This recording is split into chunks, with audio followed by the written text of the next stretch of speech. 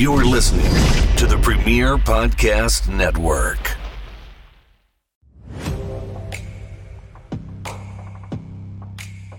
Hello and welcome to the Filter Free Podcast. I am your host, TJ Stevens. Problematic. Out of my left earbud. Getting off to a banging start here. Joining me as always, Step ends. Dollar Bill Dave. I touched myself. I just need to clip that. Just Dave leaning for I touched myself. And Timmy C. Goo, goo, goo. Dave's is awesome, and he got a new hat, and it's hilarious. Are you drunk, yes or no? And it's marked on the right-hand side for both. Time limit draws get my panties wet. I love it. We've covered this butt wipe on a few different occasions. Butt wipe? You don't call people butt wipe anymore? No. I'm not 7. Good news is I've limited the producer's amount to screw us over this, so we're actually going to get to sing along with the songs now. You are welcome. You got it right! Oh, you're right! The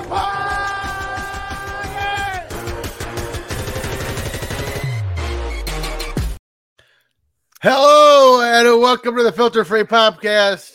I am your host, TJ Stevens. Step ends. Joining me, as always, Dollar Bill Dave. Rocket City Dave. That's right. He is now, well, I mean, you're in Illinois for this show, but this will be the last one, I believe. Yep. I just had to come back so the movers could come and we could close on this house. Congratulations, sir. Done. Done with the Midwest. Stupid here. Speaking of stupid Midwest, cold. Timmy C's here also. Timmy in the Red Rocket City. Is that what y'all call Kentucky? I just like Red Rockets. The whole state? Yes. Red Rocket City. Red state. Very The red. Red Rocket City state. Yep. County. Commonwealth. Please remember to subscribe, rate, and review this show wherever you get your podcasts. While you're at it, follow the show on Twitter at FFPopcast, on Instagram at Filter Free Podcast. Follow our Patreon network on Twitter at Filter Free Net, of course. Make sure you follow the Premier Streaming Network at Watch on Premier. But Timmy, if they go to www.patreon.com/filterfree, what is coming up in their foreseeable future? We're getting close. We're getting real close. That's what I said. Dave's not paying attention, but he's going to be there for Footballers Getting Paid with Tim and Dave coming soon. If he ever leaves, Might have to travel to make my bets now. This is stupid. Good news is you're still pretty close to Tennessee, so you'll be all right. Kentucky actually goes legal. It's been voted in. It's legalized. I think October, November, we become fully legal, and I won't have to leave my house. You will also get Evolution of Evil, Wrestling with Commercials, Legends Let's Rethink This, our list of bus rides and events that I don't know. Maybe. We got one coming, I believe, for sure. Well, most of us are going to be at StarCast. We will, yes. I will, me, you, and the fund director, Justin, will be at StarCast. However, we are working it, and I will not be there for All Out. As soon as StarCast is over, I'm headed back home because I start afternoons the next day. I love when you're on afternoon. That's my favorite. Everyone loves because we have to record 4 episodes in a week. Which, by the way, we just recorded the episode that's going to drop in 2 days, 6 hours ago, and now we're going to do this one. And I think we have to get another one in the can. So we have to get all the way midway through September, I think, this week or next week. Because of Dave moving and my shift work starts soon, and Timmy lives in Kentucky. So I don't know what that has to do with anything, but okay. Dave and I have legitimate reasons. You never do. You're just there. You're just in Kentucky making ribs. Every Sunday I make ribs. I love ribs. Just for yourself today or what? No, Jonathan's actually at work right now, and then I'll have some for him, and I'll probably take some to his mom and her husband. I got 2 racks on. I like to give ribs. We should also mention with our new partnership with the Premier Streaming Network and Premier Podcast Network. I love them. I also love them a lot outside of our show, which of course is fantastic.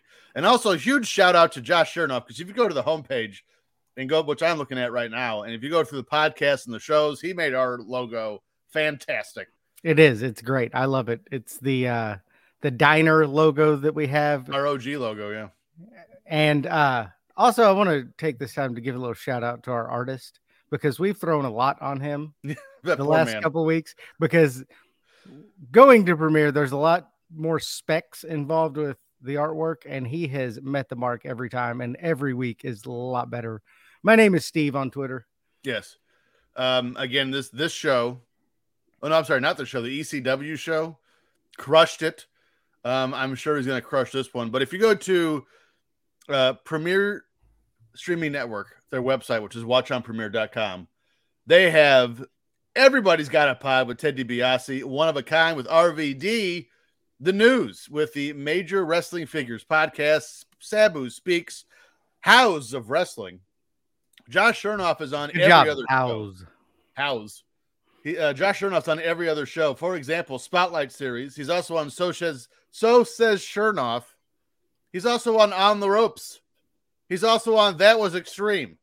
He's also on Talking with Friends. He's also been on this show before. He has been on this show before, way back in the day. Actually, it was the first Top Guy Weekend. We recorded that show for ad-free shows. Chop Sports Social, Squeaky Bum Time Podcast, Jersey Boys Podcast, The Undisputed Podcast with Bobby Fish, Pro Football News with Tony Catalina and Aiden Davis, Diamond Marks Dudecast, and the Chop Sports Fight Factory. And always, we save the best two as the last two. We have IREF B with Efren and our friend Mike Chioda, former guest on this show, and of course, The Game Event, hosted by our longtime great personal friend Efren. All those and so much more when you subscribe to watchonpremiere.com. You saw Efren last week. I did. What a joy. It is impossible to be around Efren and have a bad time. You've never done a podcast with him. I have, but I've never. There's a difference. And in 3. Hello, this is shit. Yeah, if you guys watch Efren and are not aware, all three of us are very good friends with Efren, and every single time he does a show, he sends us a cut-up video of like the 38 count-in intros he does and messes up every time. It's great. Correct. But that's all. I mean, there's Impact Wrestling shows on Premiere. Starcast 6 is good. You'll probably see me somewhere on that. You probably see all of us there somewhere. Premier Streaming Network. There's just so much. You won't see Dave there. No, I'll be in Alabama. More content than you can shake a stick at is what is over there. And I've tried. I mean, my daughter brought me a stick the other day, and I shook it at it. Now that I feel like a giant dork, are we ready to start this show? Well, you are a giant dork. So I am. Checks out. I love that Dave noticed my hair immediately when I got on here. I didn't notice your hair because you don't have any. Yeah, it's gone. You don't look homeless anymore. I like it. I like it. Yeah, he looks. I kind of like looking homeless, so I look menacing. Should probably put a hat on it though. Well, am I gonna get sunburned in my basement? I'm used to Dave being bald. I'm not used to you being bald. I mean, give it a week. The stubble will grow back pretty good. Dave lost his hair at 13. But then again, in a week we would have already recorded, 6 months worth of episodes. So I don't know. Yeah. By the time I come back, I might have them all again. Who knows? But before we get to the future, let's go back to the past, because this week we're going back to August 29th, 1987, as we relive some NWA World Championship Wrestling. And I got to tell you guys, I think this is the 5th or 6th one of these I've watched. I've liked all of them. I like that you have the option to pick ones that are like 43 minutes, but you're like, no, let's do the hour and a half one. So to be honest, when I pick these, and I probably should stop doing this, I don't look at the time. I look at what's on the card or what's in the description. So, and I saw Nikita Koloff and Tully, spoiler alert, and I go, oh, we're watching that one. Anyway, but before we get to that show, let's run through some events filter free. Up first, stories that missed the cut August 1st, We have Arena Bowl 1 in Pittsburgh as the Denver Dynamite beat the Pittsburgh Gladiators 45-16, and your MVP is Gary Mullen. I went to an Arena Bowl. Went to Arena Bowl 12 in '98. In Tampa, Orlando destroyed Tampa. It was terrible. Was that Kurt Warner or No. some other grocery Kurt clerk? Warner played in Iowa. And Kurt Warner was already the Rams in '98. Whatever. Good job, you. August 1st, Mike Tyson beats Tony Tucker by decision in Las Vegas. He becomes the first boxer to ever win and hold the WBA, WBC, and IBF titles all at the same time. Boxing titles are so stupid. They are stupid. All the different organizations is trash. I want to see somebody win the AEW, WWE, NXT, and IWGP all at the same time. I would also like that. And Ring of Honor. Don't forget Ring of Honor. And SCW Pro. Can I make a suggestion? Well, now that you said SCW Pro, it throws it off, and now it's going to be JT Energy. But originally I was going to say Braun Breaker, but you good close personal friend of the show. Yes, JT Energy. He's right over my shoulder. I know that guy. August 1st, MTV Europe begins with Elton John turning on the switch. The first video they show is "Money for Nothing" by the Dire Straits. Love that video. Great video. In the category of "There's no possible way that song could debut today," I give we you got to install microwave. "Money for Nothing" by the Dire Straits. Custom kitchen delivery. It's a whole song about furniture delivery. Yeah, and then there's some words you can't say, but yeah, problematic. Yeah, like August, penis. He does not say penis. That'd be better. August 2nd, Mario Andretti wins the Marlboro 500 at Michigan and sets the fastest average speed for any IndyCar race ever at 171.49 miles per hour. Love that race because instead of drinking milk at the end, you smoke a pack of heaters. Well, it is Michigan, so Michigan's a hole. I've been to the NASCAR race in Michigan. I didn't go anymore. I went for like 13 straight years with my dad. I've been to Daytona, not for a race. Just I've also been to Daytona. My wife let me go on a tour on our honeymoon. I did a tour, yeah. It's because she's awesome. Who was the winner of the Daytona 500 you took the picture with the car with? Joey Logano. Oh God. That's recent. I was Matt Kenseth in the DeWalt. That was 2017. I went in like 2012, 2013. Was it? Something like that, yeah. No, it's 2016. What, when Matt Kenseth won? No, when I went to Daytona. Oh, yeah. I went in like 2012, 2011, 2012. What year did I get married? Do you guys know? I don't know what year you were born, so. 1984. Thank you. He was married. He was married in 1984. Yeah, before I was Congratulations, born. Mrs. Very, TJ. Very impressive. I was married before I was born. August 7th, Sidney Crosby, the Pittsburgh Penguins, was born in Nova Scotia. Blame Canada. August 9th, the Rams beat the Cowboys in London because, of course, 28-27. Did Kurt Warner win that Arena Bowl? Yes. Okay, good. Yep. Beat Danny White. I don't think so. Actually, I think he did beat Danny White in this game. August 14th, Mark McGwire breaks a home run rookie record when he hits number 39. He would end up with 49. Steroids. Mm-hmm. Well, actually, we covered it last week. He didn't do steroids. Took Andro when it was legal. No, he did steroids. Okay. He took Andro, but he also did steroids. Right in his butt. That's where it goes, usually. August 14th, New York Mets legend Tim Tebow is born in Makati, Philippines. Dave, how many times did he beat FSU when he was quarterback at Florida? Couple. A handful. August 17th, all of them, thank you. The Dow Jones Industrial Average closes above 2,700 for the first time ever. I'd like to have dropped about $100,000 into the Dow that day. When you now would be a billionaire. I mean, I guess you were old enough to do that back then, so yeah. I was 8. August 17th, former German Nazi deputy and world-renowned asshole Rudolf Hess dies at age 93 when he commits suicide. Couldn't have happened to a nicer guy. Amen. I did a paper on him in high school. Really? Yeah. That's interesting. He's a terrible human. I mean, I read that. I knew that just from the sentence I just read. Okay. Former German Nazi deputy? You think? Right, that's it. That's all you need. He was like Hitler's right-hand man. Yes, he was. He was he's a terrible person. very important cog in the German wheel in World War II. Also a red-nosed reindeer. Spelled differently. Kind of like Stevens and Stepens, spelled differently. August 18th, Donald Harvey, an Ohio healthcare worker, sentenced to triple life for poisoning 24 patients. The next day, Michael Ryan kills 16 people and then himself in Hungerford, England. That sounds like a good time. Not a great 2 days for humanity. August 22nd, Who's That Girl by Madonna goes number 1. Hudakisha Nastita. I don't even know what she says in that song other than Who's That Girl? Senorita esta niña. I like that you gave it the old college try, though. I do appreciate that about you.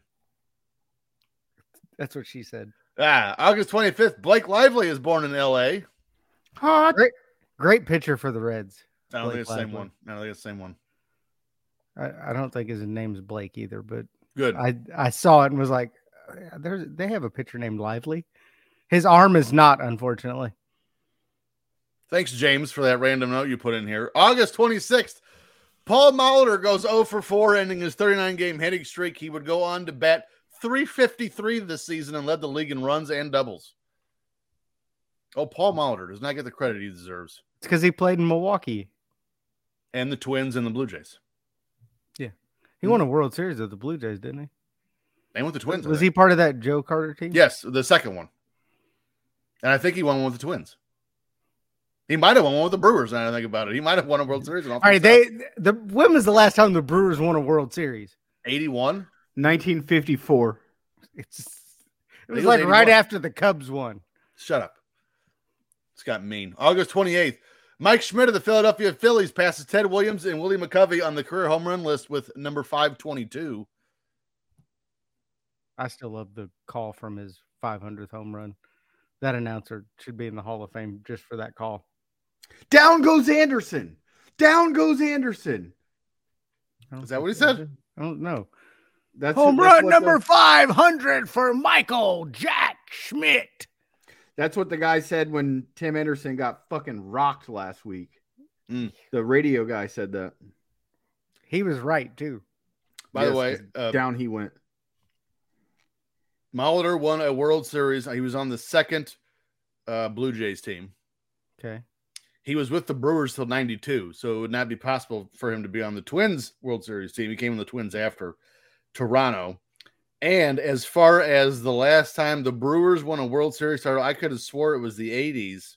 No, you're thinking of those Harvey Wallbanger Brewers, but they didn't win anything because they're the Brewers. They were in 82. They lost to the Cardinals. So I'm close. Which is weird because now they're in the same division. They are.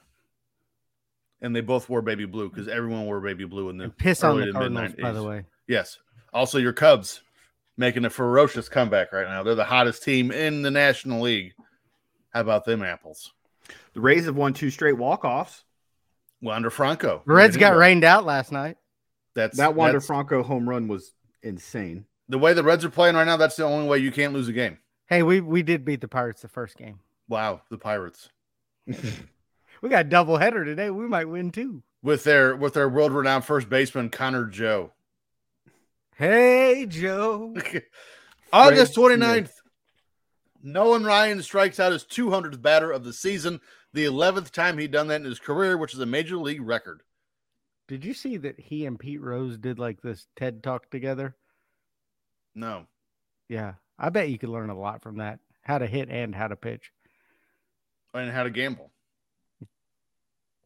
And how to beat the piss out of Robin Ventura. I'm going to do a TED Talk specifically on how to beat up Robin Ventura. Just punch him in the top of the head 58 times. Stories in the wheelhouse, August 2nd and 3rd. We have 2 huge baseball stories to start us off. As Eric Davis, Baltimore Orioles legend, becomes the 7th player to hit 30 home runs and steal 30 bases in one season. And Joe Niekro of the Minnesota Twins is ejected and suspended for 10 games in the now infamous clip of him being caught with a nail file. Timmy's astute with the Baltimore Orioles history, so I will take Niekro here, and Dave can choose whichever one he wants. We're going to talk about Wade Boggs. Okay. That seems legit. Joe Niekro was- WCW World Champion and Florida State Seminole legend Ron Simmons. That's who we're Oh, talking about. boo. I need the boo noise on here. He made his debut on April 16th, 1967 for your Chicago Cubs. This is Joe Niekro here, by the way. And retired with the Twins after the 87 season. I'm sorry, after the 88 season. I don't know how to write very well. His longest tenure with one team was with the Astros from 75 to 85. The career knuckleballer had a very good career, racking up 221 wins in his career with an ERA of 3.5 and 1,747 strikeouts. According to umpire Tim Sheeta, Niekro was a known ball scuffer, and rather than throwing balls out of play, he would put them in his extra pouch in case evidence was needed. Sheeta said every ball he would keep didn't have normal nicks. They had gouges the size of a $50. What'd I say? No, he's talking about the underpants. Nicks. You can keep going. Oh, nicks. Ball's bloody. Got an extra pouch. During the game here against the Angels, the officiating crew came to the mound and told Niekro to empty his pockets. Niekro reached into his pockets, pulled his hands, and threw them in the air. An emery board and a piece of sandpaper flew out of his pocket. Umpire Steve Palermo spotted the flying objects. Niekro insisted he was filing his nails in the dugout, but American League President Bobby Brown did not believe him and ordered a 10-game suspension. That's his prerogative. I think that's a little light on the suspension. It's his prerogative. Leave him alone. Sheeta revealed in 2021 that Joe had a hunk of sandpaper trimmed and glued to the palm of his left hand. It was touched up to look like flesh. Very ingenious, really. When Niekro wanted extra movement, he would take off his glove and rub the baseball as if he was trying to improve grip. Niekro had put his left hand in that pocket trying to work off the sandpaper in his palm when the umpires came to the mound. What a moron. Love it. He's trying to win. Yep. TJ, lick my balls about that Orioles comment. Eric the Red. In 1987, he became the first. Was that a Viking guy? It's pretty stupid. That's nickname. Eric Davis's nickname. Eric pretty stupid the Red. nickname. Should be just Eric Davis. All right. Well, let's see how this works out for you. In 1987, he became the first player in Major League history to hit 3 grand slams in 1 month, and the first to achieve at least 30 home runs and 50 stolen bases in the same season. But there's more. Over a 162-game period spanning June 11th, 86 to July 4th, 1987, he batted .308, had a .406 on-base percentage, .622 slugging percentage with 47 home runs, 149 runs scored, 123 RBIs, and 98 stolen bases. Ronald Acuna Jr. is going to do that this year. The 40-90 club is something you don't hear much about. In May 1997, Davis was diagnosed with colon cancer. He also enjoyed smoking heaters. Wade Boggs is in the 50-100 club. So what? What, 50 hits and 100 RBIs? His age is 50-100? 40-90s for losers. He's in 50-100. No, Wade Boggs did not steal 100 bases. Is that for his career? Including Little League. By September, while he was still in treatment, Davis returned to the Oilers. The Oilers. He played football too. By the way, he was in treatment for cancer and went back to playing baseball. Cancer treatment left him tired, but he worked hard to regain his form and was well enough to hit a game-winning home run in the 1997 American League Championship Series. After the season, he was given the Roberto Clemente Award. He serves as an honorary board member of multiple myeloma. Exactly. Research Foundation. By the way, was the 97 ALCS, was that the one against the Yankees where the kid reached over the wall and stole a home run from Tony Batista? I don't know. I think that was. I think he stole it from Dave Batista. Sure. Davis was brought back for the 98 season and had one of his best seasons, hitting .327, which was 4th in the AL, and hitting 28 homers. This was after cancer treatment. Mm-hmm. He also hit in 30 consecutive games that season. Along with other business interests, Davis currently works as a roving instructor for the Reds organization. Dude's legit. He was a great ball player. Cancer probably cut him short, honestly. Yeah, and unfortunately, he played in the same time. There's this kid named Ken Griffey playing at the same time, so I don't think he got the attention he deserved. He did not play with King Griffey. Not with him at the same time. No, he did.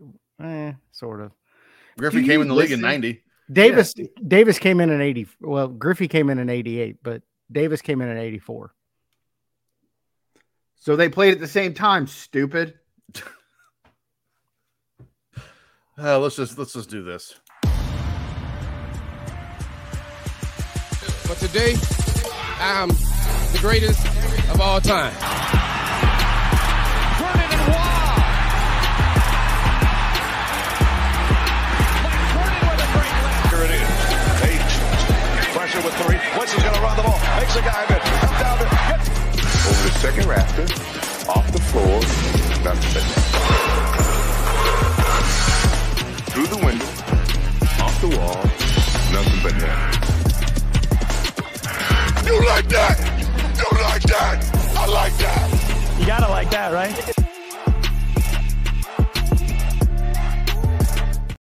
Ah, yes, my fantasy quarterback. It's really starting to freak me out now that I've noticed that Kirk Cousins can talk without moving his jaw.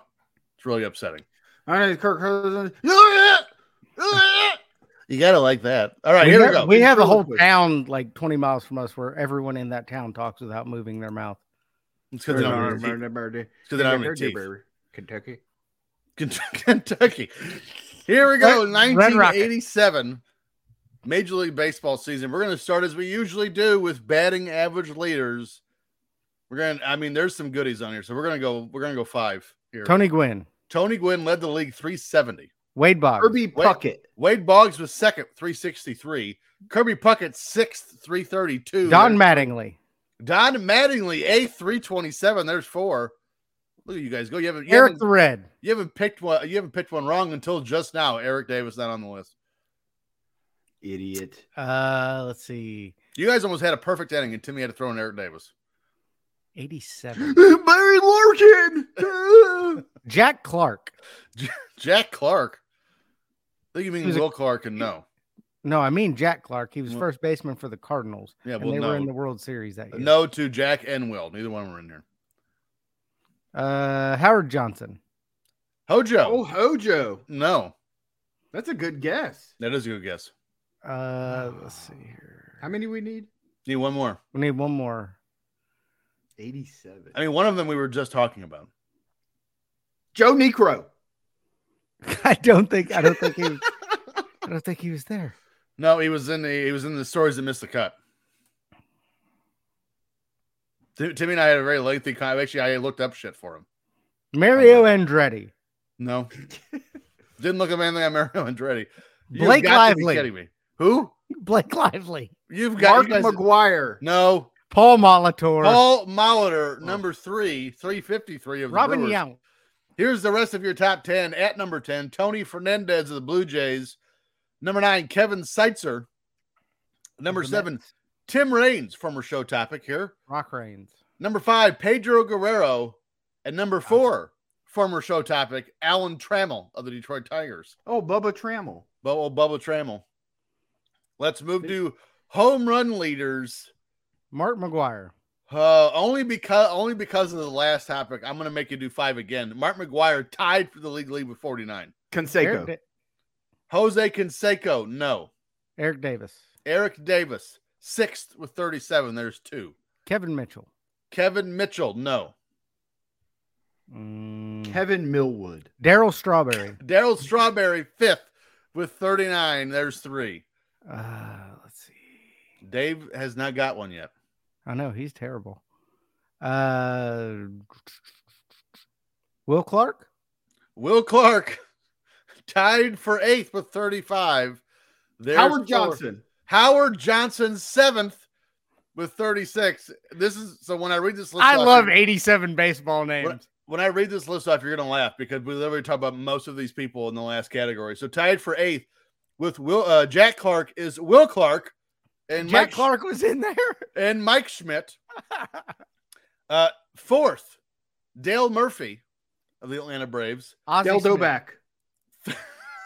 3rd, George Bell of the Toronto Blue Jays with 47. And tied with McGuire, The only player to become the MVP on the last place team of the Andre Chicago Dawson. Cubs, Andre Dawson. It was this season he did that. The Hawk. Oh, I forgot about Andre Dawson.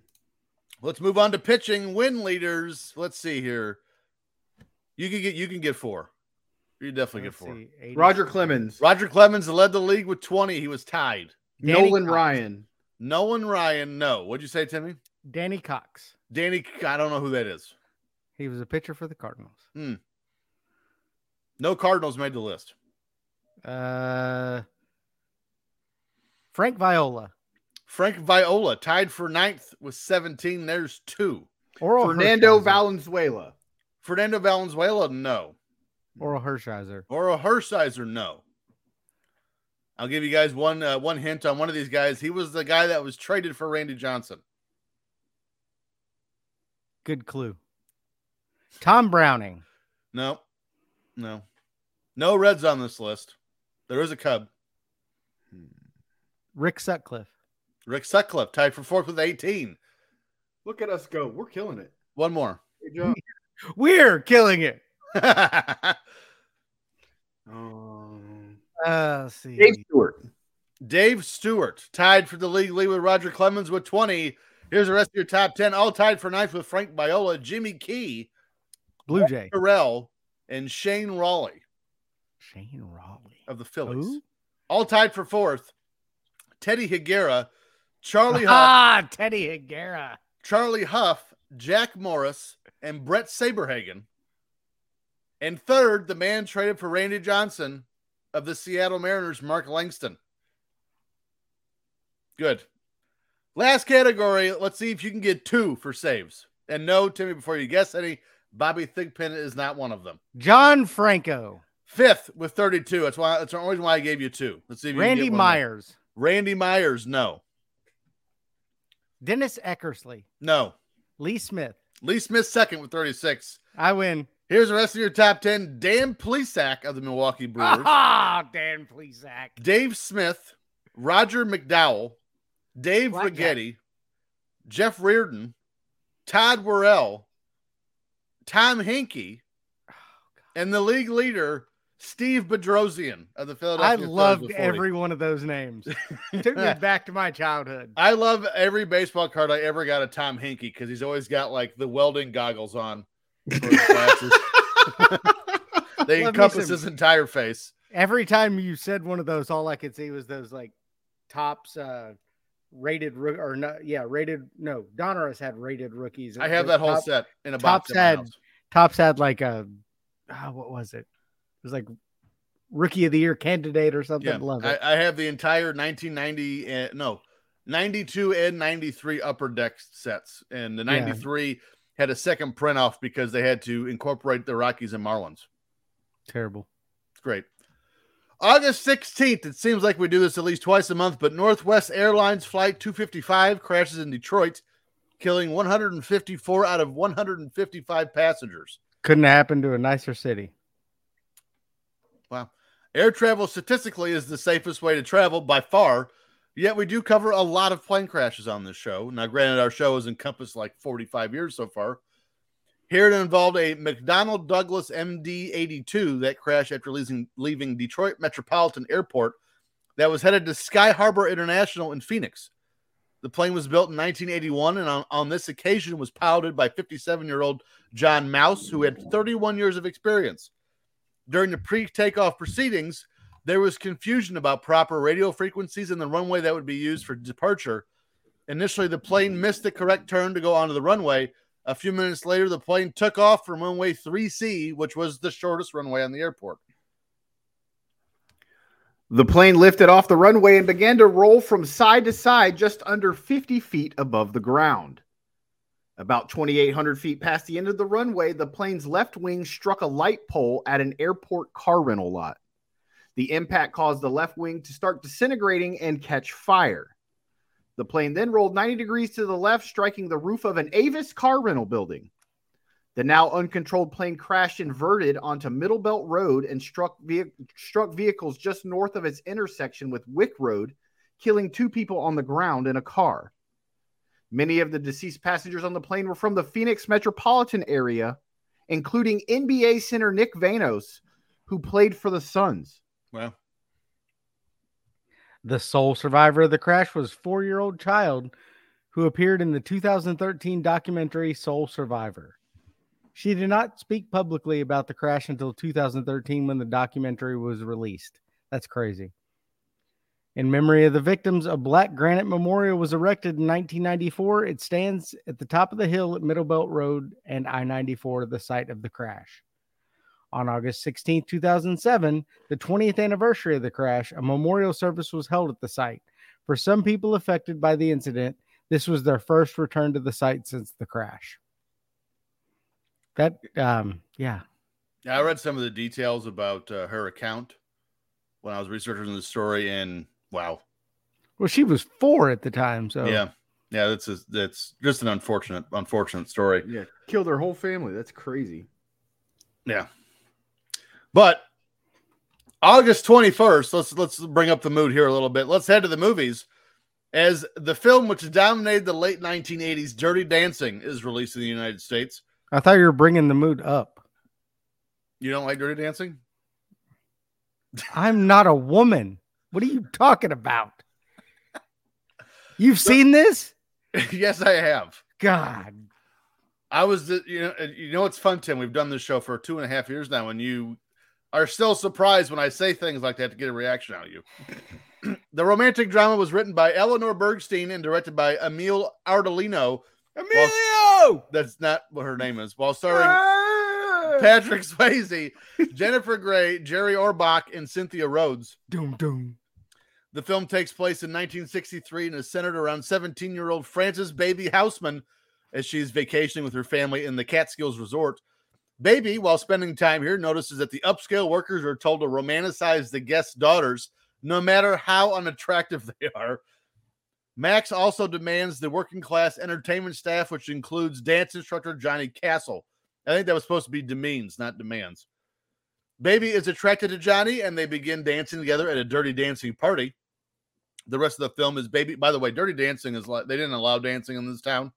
It's not like it's like they Like would have Footloose. They would have secret strip club rendezvous or something. It's just that they're just dancing. I don't think it's strip club. It's not. It's what I just said. Okay. I just said that. Thank you. The rest of the film is Baby rebelling against her parents and dancing with Johnny. The film was shot in Lake Lure, North Carolina, and Mountain Lake, Virginia. What? Beautiful area. Yes. The movie did gangbusters upon release, becoming the first movie to sell 1 million copies on VHS. They drew $10 million in 10 days at the movies due to a large word of mouth campaign, and became the highest grossing film of 1987, raking in $170 million worldwide. Review aggregator site Rotten Tomatoes gives Dirty Dancing a rating of 72% based on reviews from 74 critics with an average rating of 6.3 out of 10. Does anyone know a woman that doesn't love this movie? I haven't met one yet. Never met one. Can I ask you guys a question, though? What? We have never covered this year in August on this show, but I feel like we've done Dirty Dancing. I do too. Is that possible? I feel like we've done I think we've covered Patrick Swayze and maybe one of the songs. I know we've covered Patrick Swayze. Yes. The site's critical consensus reads, like its winsome characters, Dirty Dancing uses impressive choreography and the power of song to surmount a series of formidable obstacles. Power of love. Gene Siskel gave the film a marginal thumbs up as he liked Jennifer Grey's acting and development of her character, while Roger Ebert gave it thumbs down due to its idiot plot, calling it a tired and relentlessly predictable story of love between kids from different backgrounds. Yeah, it's Footloose Part 2 in water. But it's got, I prefer Jennifer Grey to whoever was in Footloose. Who was in? No, she's Kevin Bacon. I prefer Kevin Jennifer Bacon. Grey to Kevin Bacon. Well, yeah, that's why. Jennifer Grey is so hot now. Nobody puts Baby in a corner. That's correct. Fun facts time! I like it. Patrick Swayze had to convince Jennifer Grey to be in this film because she disliked him so much while filming Red Dawn. I don't want to speak ill of the dead, but I heard he was kind of an asshole at the time. Smoked a lot of heaters too, by the way. He did. The dancing that Patrick Swayze and Jennifer Grey do during the love scene was the same dance they did for the screen test. It was not originally supposed to be in the film, but he made that thing move, I guess. I don't know. Gross. The Pembroke, Virginia resort, where many Kellerman scenes were filmed, hosts 3 Dirty Dancing themed weekends a year. I'll skip all 3. They include dinners, a sock hop, a screening of the movie, a watermelon toss, which is really odd, group dance lessons, and a Dirty Dancing scavenger hunt, or just some of the many activities for the agenda, you nerds. Do you think Patrick Swayze's on the scavenger hunt? Find his corpse? Ugh. Jennifer Grey was about to embark. Jennifer Grey was about to embark on a publicity tour to promote this movie when she and her then boyfriend Matthew Broderick, which is weird because they were brother and sister in a movie, were involved in a head-on collision in their rental car in Ireland, in which the mother and daughter died in August of '87. Ferris Bueller's Day Off. Love that movie. I just want to cover that story. Jennifer Grey, Matthew Broderick, head-on collision, killing a mother and daughter. Weird. Patrick Swayze wore a girdle to look thinner and younger. That's all you need to know about this movie. When Johnny is dancing with Penny, she is wearing a custom-made red dress that crisscrossed in the back. Swayze kept getting her fingers stuck in her vag. What? I don't think that's what happened. True story. It was a really nice dress. I guess so. By the way, I've gone through all of the previous show topics we've done in the 2.5 years of this lawsuit. I know. I could hear it clicking. We've never done Dirty Dancing. So it had to have been when we covered Patrick Swayze. The show on Netflix, The Movies That Made Us, did Dirty Dancing, and it's phenomenal. I need to watch that So show. you've never seen the movie, but you saw the... I've seen the movie. Everybody's seen this movie. I have not seen this movie. I need the boo sound again. Second time. I have a penis. I've not seen it. Haven't seen it. Haven't seen it. August 31st, let's go from the movies to the music industry. One of the most popular songs of the 1980s, Bad by Michael Jackson, premieres during the CBS special Michael Jackson, The Magic Returns. That is mine. That is one of the weirdest. I'm going to censor that just so you know, but that is one of the weirdest sentences I've ever read in my life. Me singing the song, you're going to censor it? Yeah, that's not what you said. Was it the song? I said, your butt is mine. Okay. You better watch your mouth. What'd you think I said? Just don't worry about it. Bad was the 7th single. I repeat, 7th single from the album of the same name that includes I Just Can't Stop Loving You, The Way You Make Me Feel, Man in the Mirror, Dirty Diana, Another Part of Me, Smooth Criminal, Leave Me Alone, and Liberian Girl. The song Bad was recorded in 1986, and originally it was planned to be a duet with Prince, but Prince declined. Prince's reasoning was, the first line of the song is your butt is mine. Your butt is mine. Who's going to sing that to who? You sure ain't singing that to me, and you sure aren't singing, or you sure aren't singing that to me, and I ain't singing it to you. I think that would be hilarious. It would be great. That would be so great. Michael Jackson looking at Prince. Your butt is mine. Prince then offered Michael the chance to duet Wouldn't You Love to Love Me? Jackson declined, and it was given to Taja Savelle. What is wrong with them? A lot. Hey, let's sing love songs to each other. This will be fun. Also, you know what I don't enjoy? Money. So I'm not going to take you up on your duet. Jackson said the inspiration of the song was a true story he read about in Newsweek. The story was about a student who was, quote, from the ghetto, who tried to make something of himself and then went back home. The student was killed while at school. Historians have deduced that the story Jackson's referencing is the story of Edmund Perry. Bad charted within the top 10 at number 8 on the Billboard Hot 100 on October 10th, 1987, and peaked at number 1 2 weeks later, where it remained for 2 weeks. Bad was commercially successful internationally, generally charting within the top 10 and reaching the top positions on damn near every chart. Mm-hmm. Bad debuted at number 5 on the United Kingdom charts on September 26, 1987. Spot of tea. Yes, that felt good. The following week, the song charted at its peak position of number 3, where it remained for 2 weeks.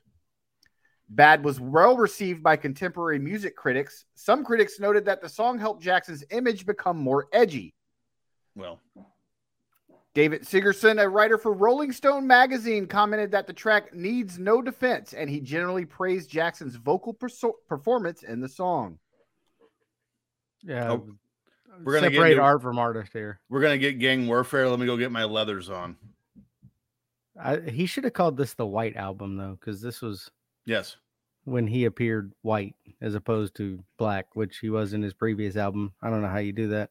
The full music video for Bad is an 18-minute short film written by novelist and screenwriter Richard Price, shot by Michael Chapman, and directed by Martin Scorsese. What? Okay. Godfather. Bad. I got it. The video has many references to the 1961 film West Side Story, specifically the cool sequence. In the video, Jackson portrays a teenager named Daryl who has just completed a term at an expensive private school. He returns to the city and takes the subway back to his neglected neighborhood.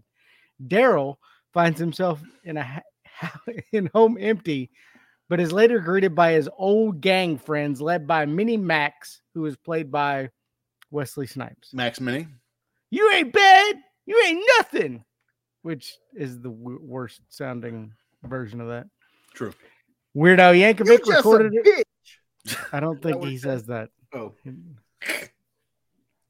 Weird Al Yankovic recorded a parody song entitled Fat for his 1988 album Even Worse. I love this. This might be the best song he ever did. Jackson granted Yankovic permission to film the music video for Fat on the actual subway set from the Bad music video. I wasn't aware that Michael Jackson owned subway stations. So that might be the best parody Yankovic ever did. You ain't fat. You ain't nothing. And he's done some doozies over the years. This one was really good. Fat was great. Where he blows up. Yes. Because he did that and Eat It. We're on the same album, I believe. No, I think Eat It was before that. Well, no, I was released before, but I don't know, maybe. So that's all the stories. That means it's my turn? That means it's my turn. Let's go to Timmy's Trivioki. Figaro. That's not Tosca. Ugh, my ears. My neck, my back. Yep, I remember. Everyone remembers when Elvis performed that. Jamaica, ooh, I wanna take Bermuda, Bahama, come on, pretty mama, all right, there's so many things to take away from that intro sequence, and the one thing we've never discussed is when Timmy's singing Jet, that Corey Ryan Forrester's just casually in the back and just getting smashed. That's my. He had to be able to take it that way. Oh, yeah. All right. Song number one. Clue number one. I love 1987. Saturday Night Fever. That's 77. Oh. This song was originally released on the band's 1982 album, Saints and Sinners, and the power ballad was re-recorded for their 1987 self-titled album. And I can't tell you who it is or you'll get it right away. Well, thank you for that. Aerosmith. That's the name of the song, Aerosmith? Aerosmith. By the Dream on! Dream on! Worst song ever. Clue number two. In 2006, the 1987 version was ranked number 17 on VH1's 100 Greatest Songs of the 80s. Number 17? Yep. Okay. Clue number three. The video, which is iconic, includes the band's stage performance and appearances by model Tawny Katane, who was married to the band member David Coverdale from 89 to 91. She's on a Jaguar. She does cartwheels. She's a redhead. She's a ginger. Oh, no cocaine. The band is White Snake. The band is White Snake. That one song by White Snake. Yep. Dave got it. That's it. Here I go again on my own. Why didn't you say it was in old school? I would have got it then. Like a prisoner I was want to walk alone. I made up my mind. I ain't wasting no more time. Here I go again. I love that. Extra points. What movie was this song featured in heavily? I just It's said one of old the school. Greatest. Yeah. TJ wins extra points for the movies. I just said it. Oh, I was rocking out. And burning okay. my mouth on pizza. You did do that. I love that. Like, you guys don't know the song, but I play it and immediately you're just like, oh yeah, no. Yeah, why did you say it was an old school? I would have got it. Nobody knows White Snake. I know Whitesnake. White Snake. White Snake doesn't even know White Snake. White Snake sucks. How do you not know David Coverdale, Tawny Katane? Craig Kilborn, baby. I've heard none of the Craig Kilborn. I've heard none of the names that you mentioned in that video. Look Tawny Katane up. Dave. I mean, you said you was a ginger, so I'm already interested. How do you spell it? Tawny. Okay. You put Tawny in, Katane's immediately. Oh, yeah. Kitaen naked. Yeah, she has been a lot. Oh my. Yeah, you're welcome. I'll be back, guys. Song number 2. Going dark. Oh, she was married to Chuck Finley, the pitcher, Yes. He was traded for Randy Johnson. and David Coverdale. I'm back. All right. Song number 2. Clue number 1. The music video was directed by Sherman Halsey and won the 1988 MTV. Sherman. Halsey. Moving on up. And won the 1988 MTV Video Music Award for Best Video from a Film. Dirty Dancing. Incorrect. This song was also, clue number 2. This song was also the 4th wholly non-English language song to top the Billboard Hot 100. Macarena. Song was later featured in the game Guitar Hero World Tour. I almost said Inagata Davida. No, that was an attempt at English is the problem with that song. Clue number 3. Argentina. It is a Mexican folk song that hit the mainstream in 1958 by Richie Valens, and this version was from his biopic. Yeah. Los Lobos.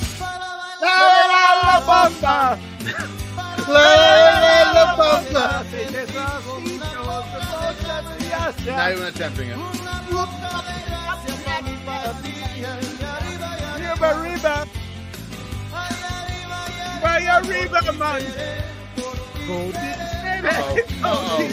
He's pulling out his wiener. I love it. I win. Song number 3. Clue Well, number it's 1. 1-0. Nobody got the first song. Sure, I did. Okay. We all did once it went off. Clue number 1. Following the 2001 death of television personality and asshat Morton Downey Jr., news reports, obituaries, and Downey's official website incorrectly credit him with being the composer of this song. Yep. Is Morton Downey Jr. Robert Downey Jr.'s brother? No. Really enough, they're not related. Junior. Clue number 2. The music video begins with an announcement of a boxing match with the Fat Boys and the Beach Boys in attendance, but the match is interrupted by a fight. Wipeout. We tore the nation when we got home. We need a vacation. We wanted to party and get a little rest. So we packed our things and headed out west. We got the surfboard, took the beach ball out, jumped in the limousine and head to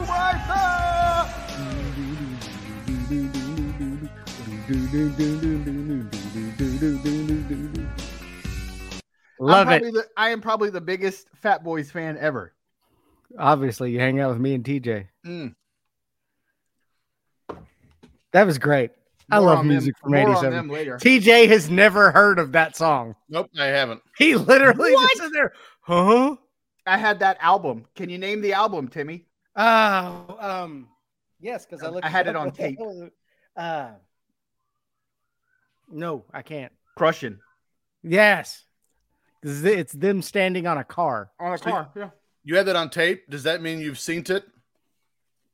That's one of my favorite songs of all time. He doesn't get the. No, that was trying to toss it to him. pitch. That was a pitch.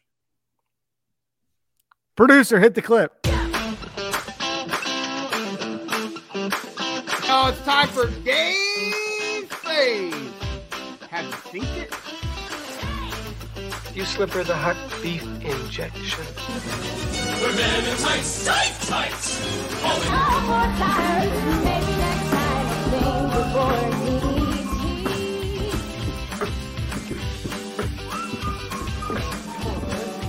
I got damn it, I got nothing, guys.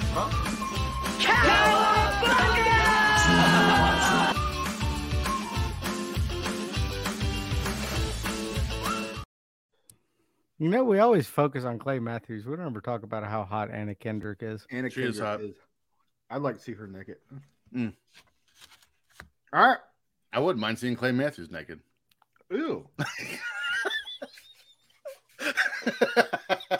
Just making sure you guys pay attention. That's problematic. All right. Why? TJ leads 3-2, and we give him another point for old school, so it's now 7-2. It's okay. He won't know, he won't know any of these movies. It's fine. Really? I got These- Bebe's Kids on the first clue. Yeah, these movies are awesome. I wasn't expecting much because it's 1987, and I was not even quite 6 yet. So here we go. Movie number A. Our first movie this week grossed more than $31.6 million at the box office. It's a lot in 87. This is an American teen romantic comedy. An outcast secretly pays the most popular girl Can't in Buy Me school Love. $1,000 to pretend to be his girlfriend for a month. Wow. Can't Buy Me Love. And we shall put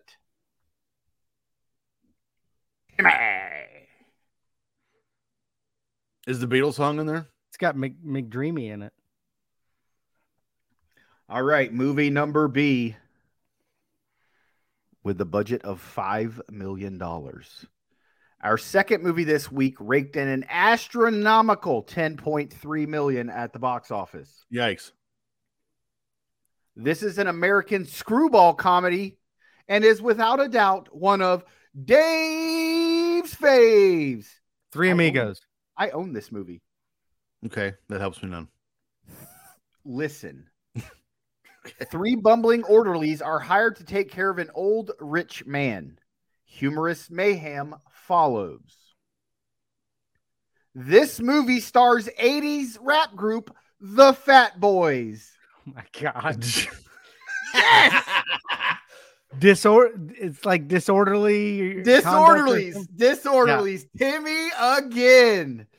Yes, this I absolutely love this You movie. paid for that movie. So apparently, you're the only one based off their gross they made. Hey, I spent let's $10.3 just million. get all your money and put it in a pile and burn I it. literally spent $10.3 million watching this movie. I bought the movie theater. I bought the Fat Boy. You could buy them for less than $10 million, I bet. Just don't pay by the pound. Well, considering they're all dead now, I'm pretty sure. Because they were fat. I think they're all dead. Are they? Ooh, there's the naked girl again. I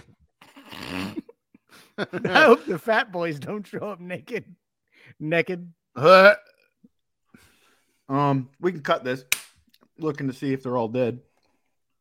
I think the last one died like last year. Dave still keeping tabs on the Fat Boys. Nope. Cool Rock Ski is still alive. So we're Is good. he skinny now? Yeah, he is. He's a DJ up in New York, last I saw. All right, we're not going to get into that. All right. Movie number 3. Perhaps the worst movie ever. Dirty Dancing. Whoever gets it first wins points. Thank you. Thank you. Thought that was how the game worked. Movie number 3 this week had a budget of $22 million Wow, that's big. and grossed a whopping $17.3 million at the box office. Whoops, call that a loss. The heroic warrior He-Man battles the evil Skeletor and his armies of darkness for control of Masters Castle of the Universe. Grayskull. Dolph Lundgren. Timmy C with 0.0 points. I love that. I love that movie. That movie is terrible. Of course, Timmy likes it. Dolph Lundgren's in it. I enjoy it. Also had Courtney Cox. It did. Did not have Battle Cat though. Such bullshit. But it had that little midget. Brad Williams. No, not Brad Williams. The other midget. Had long hair and like 74 chins. There's only two? Yeah, just two of them. Max Mini. This is Lord Littlebrook. Oh. All right. Movie number D. Our last movie this week is another one of Dave's faves. With a budget of $14.5 million, movie number D grossed more than $65.7 million at the box office. That's pretty good. Okay. And had a sequel. Oh. Two detectives observe an escaped convict's ex-girlfriend. 48 hours. But complications set in when one of them falls for her. And you see her boobies, and she is so hot. Stars Richard Dreyfuss, Emilio Estevez, 48 and hours. Madeline Stowe. No, idiot. Stakeout. Stakeout. There you go. 48 Hours stars Nick Nolte, you moron. Same thing. Richard Dreyfuss, Nick Nolte, and Nick same Nolte person. Do not look alike at all. And Gary at all. Busey, all of them. Madeline Same Stowe person. is still one of the hottest girls in the world. Apparently 87's not my wheelhouse here for movies. All right. Timmy's killing you. I'm going to have to give you some extra bonus points next Thank week you. so can win. 1, 2, 3, 4 for Timmy. So it's now Timmy 2, 6 to TJ 3. 6-3. Timmy's losing 1.5 to 3 now. Well, now that we got the fun out of the way, it's time to go to this NWA WCW show. I actually enjoyed it for the most part. This was not fun. There were some things that were not necessary by any stretch. But this show took place on August 29th, 1987. For some reason, we've had the lucky fortunes of having a single announce booth 3 weeks in a row now. And it's just Tony Schiavone. Oh, no. That was Just Tony Schiavone. And the venue is the WTBS studios. It's not that cool music I'm used to the opening, though. They transferred to some trash music here. Yeah, it was this whole show was kind of a letdown. I mean, it was so good, but it wasn't as good as the rest we've seen from this era. We start the show with the highlights from Tully Blanchard and Nikita Koloff as Blanchard defends his television title. Then we see a mustachioed Tony Schiavone in the studio. With dirty fingers. Yes. Ew.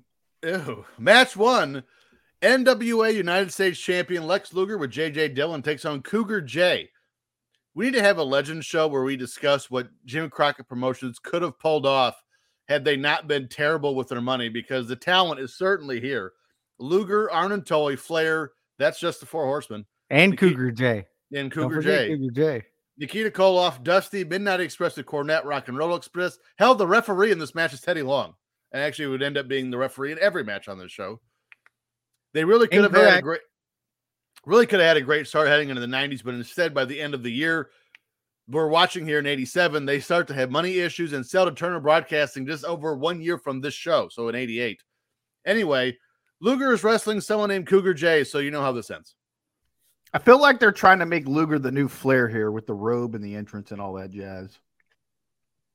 And in case you were wondering, no lie, you can buy a Cougar J 8x10 on eBay for $3.41. I was not wondering, but now I will get one.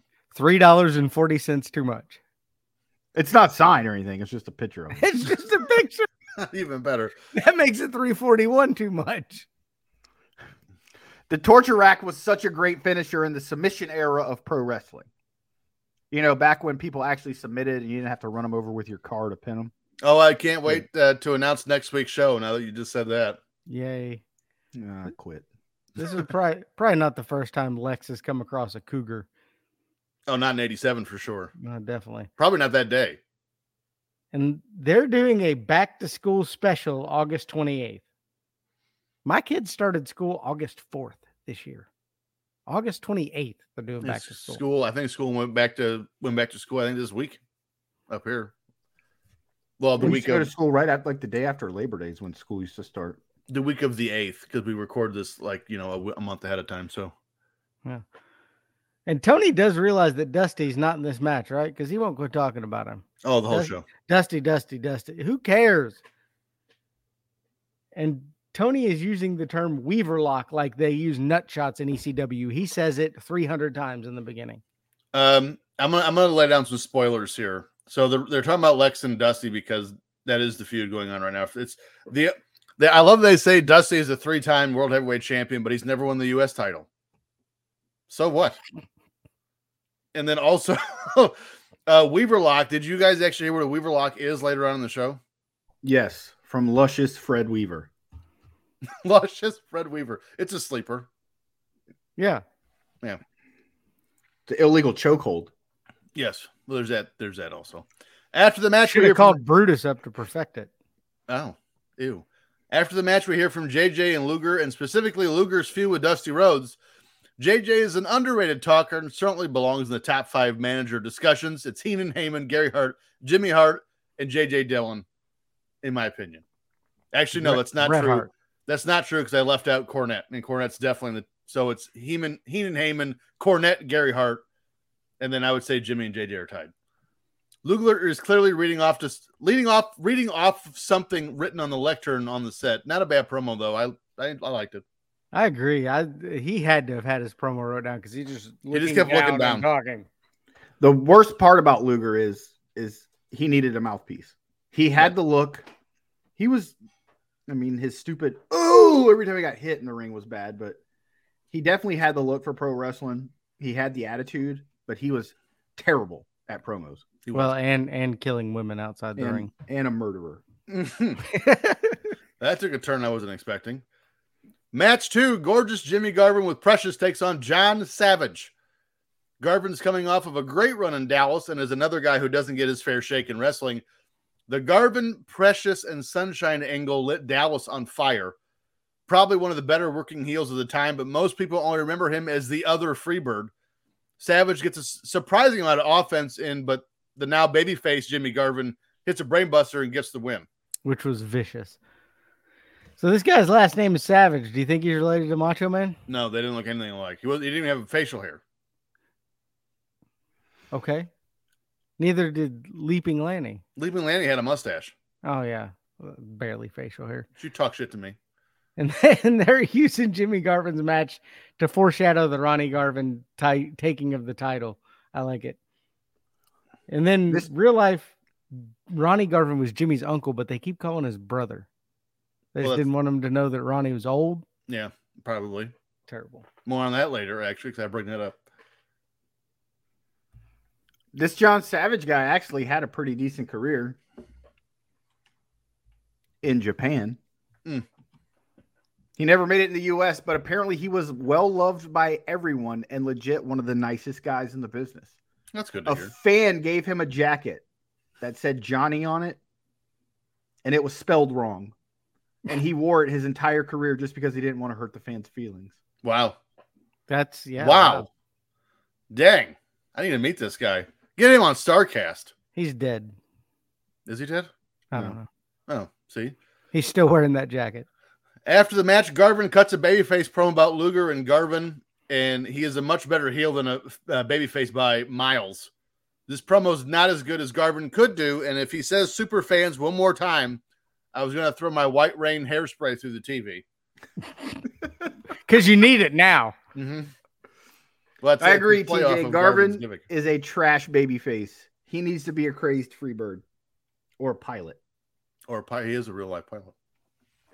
When we're back from break, Tony tells us we're going to Fayetteville, North Carolina to watch the TV title match between Tully and Nikita Koloff. And indeed, that is the match here as we join it in progress.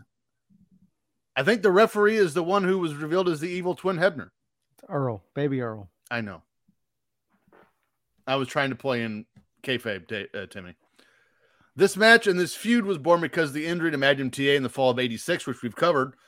After challenging Flair for the world title at Starrcade '86, he is now in a feud for the TV title with Magnum's biggest nemesis, We have the false finish where Nikita gets the pin, but Hebner is tied up with J.J. Dillon. This match has two what-ifs in the ring. Nikita retired earlier to tend to his sick wife, and rightfully so. No one blames him for that. And Tully left the WWF with Arn in 89 and essentially vanished from wrestling. Koloff gets the figure 4 at one point, but Dillon rakes his eyes to break the hold. Then we get a Dillon bump, a ref bump, and out comes Double A and gives Tully some knucks. Tully connects and goes for the pin, but Barry Windham breaks up the pin. Everyone's out here. We have a brawl, and Nikita ends up getting the pin and wins the TV title. This ending was nonsense. I don't know how nobody was disqualified, but the match itself before that was really good. And I know what happened with Tully. He went to UWF. Herb Abrams, UWF. Because he was in the AWA first. Remember we watched that pay-per-view with no announcers? Oh, yeah. That was great. He liked the cocaine. Yes. Crowd is definitely hot for this match, though. Like you said, man, NWA in 87, those crowds were so on fire. For everybody, too. And why is the ring apron for their house show so much cooler than the regular ring apron they use on TV? That yellow popped. You know what's funny? That's the first thing I noticed when this match came on. I'm like, that ring apron looks better on their house show than that shit they have on TV with that. Better than the green. Yep. Nikita really good at jumping out of the ring here in 87. He did that for like 10 minutes. I don't know what he was doing. Although looking at this floor, I don't think I'd want to lay on it like he's doing. No. There's definitely piss on that floor. And AIDS. And the commercial break they go to in the middle of the match doesn't add to it, nor does Nikita's hungry butt. Oh, and hungry butts always add to the match. No, not Nikita's. Nope. You're lucky his ding dong didn't flop out. Watching this match, though, I think we were cheated out of that Ultimate Warrior Nikita Koloff match. I think that would have been a banger. What? Yeah. Ultimate Warrior Nikita Koloff? No, it'd been awful. It'd have been great. And I'm going to say the bump of the match was Earl. Earl going out of that ring. I don't know how he got back. Could you imagine the promo between Nikita Koloff and the Ultimate Warrior? They should have been attacked. Nikita Koloff. I mean, neither one was spoke English. I crush you with my Russian sickle wiener. Oh. No. Wow, that took a turn. Jesus Christ, how tall was Barry Windham? He's like 6 inches taller than Nikita. He's like 6'7", I think. Tall bastard. Once Nikita got off the steroids, he looked so small. He lost all of his muscle. Mm-hmm. Especially when he came back in like 92. Good Lord, he looked like a skinny Timmy. Hurtful. Why were NWA matches always so dark? I always thought they would have been perceived as a better company if they had production value like the WWE did. Everything just looked poor. They had Dusty. Poor. Everything looked poor. Literally and physically. The ending didn't make much sense, but, you know, the crowd was super excited for all this. And I loved how all the faces came to the ring, like when Luger beat Hogan for the WCW title 10 years after this. Big deal. It was a big deal. When we go back to the studio, we see Dusty Rhodes in a Miller High Life hat. He's yelling and screaming about Lex Luger, and this is a very good promo from Dusty. I know that's weird to say. He didn't have a lot of them. Why does Dusty never wrestle on these shows? Because he's Dusty. Because he's booking, that's why. Flair would wrestle on him. And you can tell. You can tell Dusty's booking this because this show is all about Dusty. Mm-hmm. Dusty is correct. Lex Luger is not the heartbeat of America. Today's Chevrolet is the heartbeat today's of Chevrolet. Yeah. Jesus. Everybody knows that. That's very good. Match 4, the Mod Squad takes on the Italian Stallion and Kendall Windham. I remember Kendall Windham from the West Texas Rednecks. I had no idea he was in WCW in 87. Neither does he. Here's how this match was booked. The Mod Squad is a decent power team. Kendall Windham is a future star. And the Italian Stallion is a dope who doesn't tag in when he should. After a decent match, we get a time limit draw. After the match, the Mod Squad beats the Italian Stallion like a government mule, if I can steal a line from JR. TJ, you said Kendall Windham's a future star? No, that's not what I said. You did. No, I said he's booked like one in this match.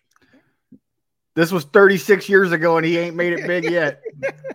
Well, you know, when you have to go to prison for a while, Shouldn't have been counterfeiting there. Yeah. Oh, thieving ass. Fake money. The Italian Stallion was 29 years old here. He looked like he was 45. Yes. And his claim to fame, he trained the Hardy Boys. That's it. Because I don't think he ever won a match. And I swear the Mod Squad has Jim Neidhart's twin brother in it. Looks just like him. So those guys were actually brothers. The Mod Squad? Yeah. Mm-hmm. And Jim Neidhart, they were all brothers? Yeah. Their names were Fred and Stanny Neidhart. Natty's uncles. I think the Italian Stallion might be the wrong name for this guy, though. He's more like the Italian sausage. Or he eats a lot of Italian sausage. See, Timmy does it again. That was a good joke. Now we're going to ruin it right here with something stupid. Watch. Teddy Long pulling off the skullet here like no one else can. Well, that's just a fact. So, and as we enter hour 11 of this match, nothing has happened still. This thing takes forever. This makes me miss the promo fest that we watched from 86 or 87 a few weeks ago. And fabulous a time limit draw. Good thing I'm wearing my Knicks. Knicks are not for poops. I don't know if you knew that. Well, the time limit draws get my panties wet. That's well established. It's called Poo Knicks. Poo Knicks. And did the Mod Squad in the promo say they were tired of winning? That's what they said. We're tired of beating everybody. What? Okay. Shivani now recaps the Great American Bash Tour and holds up a VHS copy of the War Games. I need this tape. I've rented it several times. I had this tape. I rented it like every other week. I'm gonna. It's got to be on. Is it not on the network? No, it is. But I want the actual tape. I collect VHS tapes. I don't know. I had it. I would have given it to you. I threw it away a few years ago. Then he talks about wiped his ass with the cover and then threw it away. Then he talks about Starrcade plastic with the paper inside. Yes. So it would have made me bleed from the butthole if I did that. You need Knicks. Then he talks about Starrcade 87 before bringing in the Mod Squad for an interview. Match 5, Jimmy Valiant takes on Tim Hardy. Would you believe that Jimmy Valiant was 45 years old here? Yes. Boogie Woogie Man looked like he was 80. Yes. I believe Tim Hardy is working the match in his blue BVDs. He literally has the only blue trunks I've ever seen with a white waistband. I've never seen that before in my life. I need to know why the decision was made to air Tully and Nikita before this match. I've been ready to not watch this show since that match finished. Valiant wins with an elbow drop. Elbow drop. Isn't Valiant and ZZ Top? Yes. Thought so. Double back. I recognize this Tim Hardy character. I think he was the villain in Pee-wee's Big Adventure. Nice. I know you are, but what am I? Two good jokes. Look at this Mystery guy. Man. Back to Tony's. He pitches to a clip of Ric Flair cutting a promo about his Starrcade opponent, Ronnie Garvin. Although Flair barely mentions Garvin as he just pushes up the Horseman, which is fine, I guess. He covers all the feuds the factions involved in.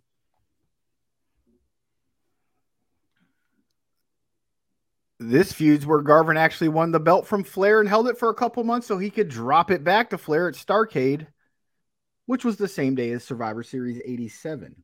Think these guys didn't know what the other was doing? So no one remembers it. Correct. Yeah, nobody's seen it. Match 6, Barbarian with Paul Jones takes on Rocky King. This is the one thing I will say that the NWA was missing. Sometimes when you're just trying to smash a big man over like the Barbarian, you just have to go to Rocky King and say, hey, man, sorry, but you're not getting any offense in. Barbarian's going to beat you in 4 minutes of this finish. Instead, we get a quasi-competitive match between the two, and you're wondering, why is it taking a monster of this size so long to put this tiny guy away? Barbarian hits a power slam, then a diving headbutt for the win. This Rocky King guy is the dude that joined the Freebirds and wrestled as Little Richard Marley. Remember him? Mm-hmm. Mm-hmm. I didn't know Barbarian had the same finishing move as Bam Bam Bigelow. I agree, TJ. I felt like 30 seconds into this match, it was 30 seconds too long. He should have squashed him. So apparently Rocky King came in and started wrestling, and the promoters really liked him. And supposedly he's a really great guy. And although he was a quote-unquote jobber, they liked him so much that they let him have offense in his matches and make him look competitive. Did Rocky King have a jacket that said Rocky, but it was ROQY on the back? Probably. Okay. What? And then Shivani says that Rocky King weighs 230 or 240 pounds.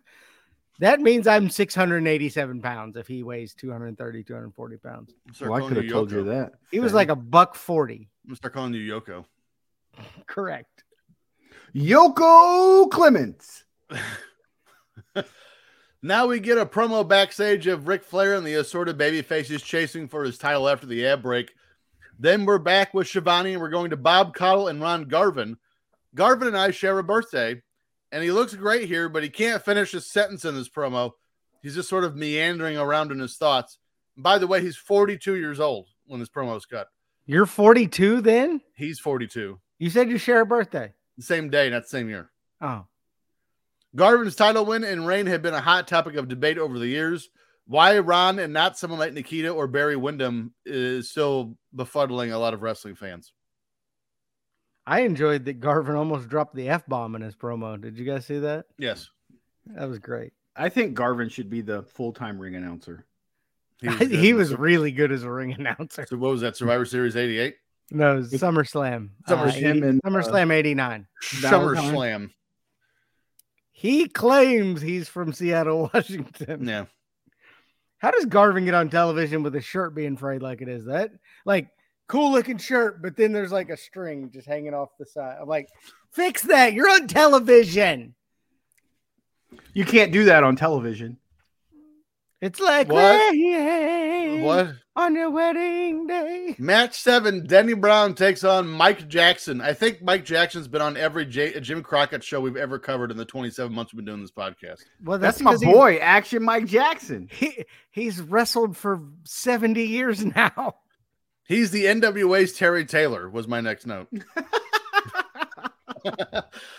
Jackson was only 37 years old in this match, and he's still wrestling today. Well, this match brought me back into the show, as this was a very good match with some decent high flying. Both guys get a lot of offense in, when Mike Jackson hits a belly-to-back suplex that pins both men's shoulders to the mat, but Brown lifts his shoulder. Jackson does not. Denny Brown's your winner. I kept waiting for Jackson to walk the ring ropes as he goes around the whole ring like the Undertaker when doing old school, but it never happened. I was so disappointed. Mike Jackson was how old here? 37. He looked 50. And how is he still wrestling? Yeah. And he won. And he won. And Dave, I'm pretty sure Danny Brown lives somewhere in Huntsville. He looks like he lives in a trailer park in Alabama. Probably. That's rude. Match 8. South Central Huntsville. Gross. South Central Alabama. Sean Royal of the New Breed takes on Larry Stevens. We might have to do a show just on the New Breed, because I looked them up, and what a story this team is. You want to talk about a colossal gaggle. Royal's partner, Chris Champion, is out injured from a car accident here, and my goodness, the nonsense begins after that. Royal hits a top knee drop for the win, which, by the way, this match was shorter than the Barbarian Rocky King. So the New Breed's from 2002. So now they're known as the Vintage Breed. Yep. Yeah. I liked when he said Chris Champion was out because they were in a vintage 1987 Oldsmobile and they were in a car accident. A fatal car accident. Yeah, they did say fatal. Does he know that fatal means you're dead? No. Royal actually retired shortly after this and became a construction worker. How bad must the money been for those guys? Terrible. And this guy's name was actually Stephens, not Stevens. And his uncle Larry. So Royal is part of the New Breed. I feel like I heard that before. New Breed. Did they use that again? They had New Blood in WCW. Same thing. Whatever. This dude's gimmick is that he's from the future. I love it. An antique 1987 automobile in 1987. And it's also hilarious that he says he will rule wrestling till 2002. Dude actually retired in 2002. He retired in 1987. Nope, he retired. No, the New Breed actually came back. I looked it up too. The New Breed actually came back and teamed up again for a couple more years. NWA Wildside. I understand why you think he retired though, Dave, because nobody knows about the NWA Wildside. Yeah. When we come back from break, Shivani is still with Sean Royal. The New Breed is a futuristic tag team who may possibly be from another planet. Oh, look at that. He just referenced the wreck. Although he said it was fatal, I didn't see that in my research. No one's dead. What the hell's going on here? We go from that to Tony and JJ. We talk more about Tony and Nikita's great TV title match in Greenville. Or is it Fayetteville? I don't remember now. We then pitched to a video of the Rock and Roll Express beating two schmucks when the Horsemen run in and attack the Express, specifically Ricky Morton. Robert Gibson clears the ring with a chair. Listen to this crowd. They're going ape shit over the Rock and Roll Express. You couldn't see a one of them. No. Tony says we'll be right back with the Raging Bull, Paul Jones, and many others. There's 7 minutes left in this show. How many is many others? I like this is Arn and Tully establishing their run to the tag team championships.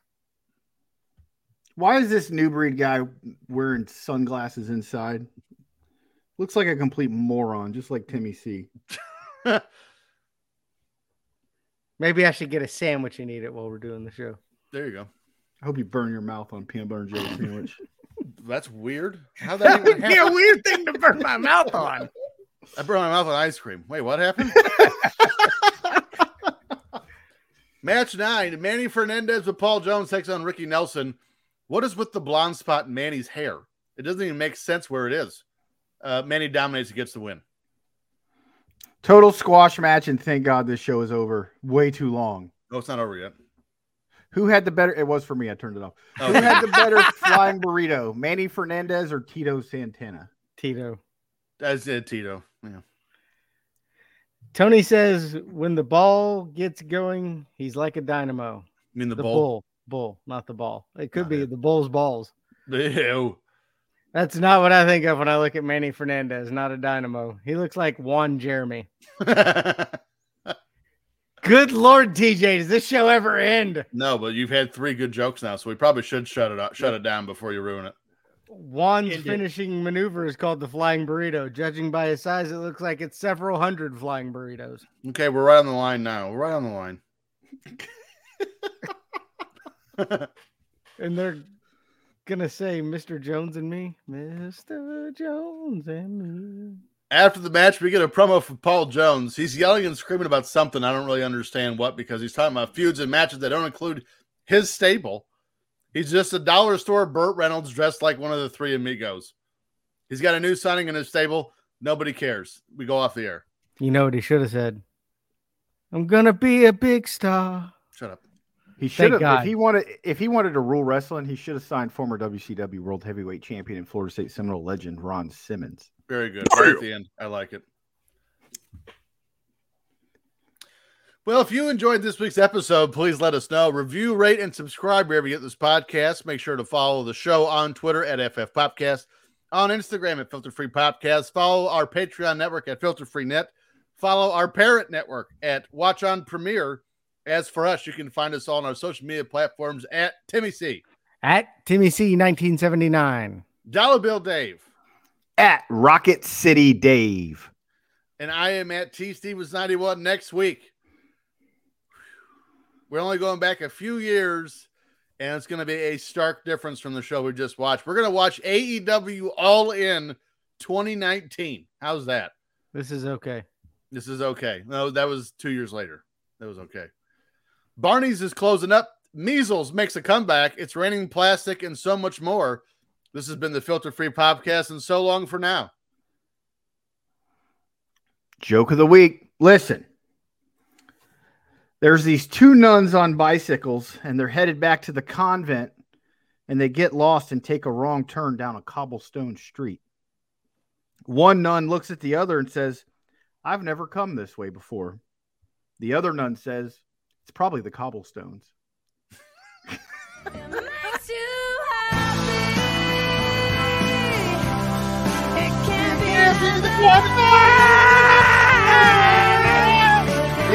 Bye.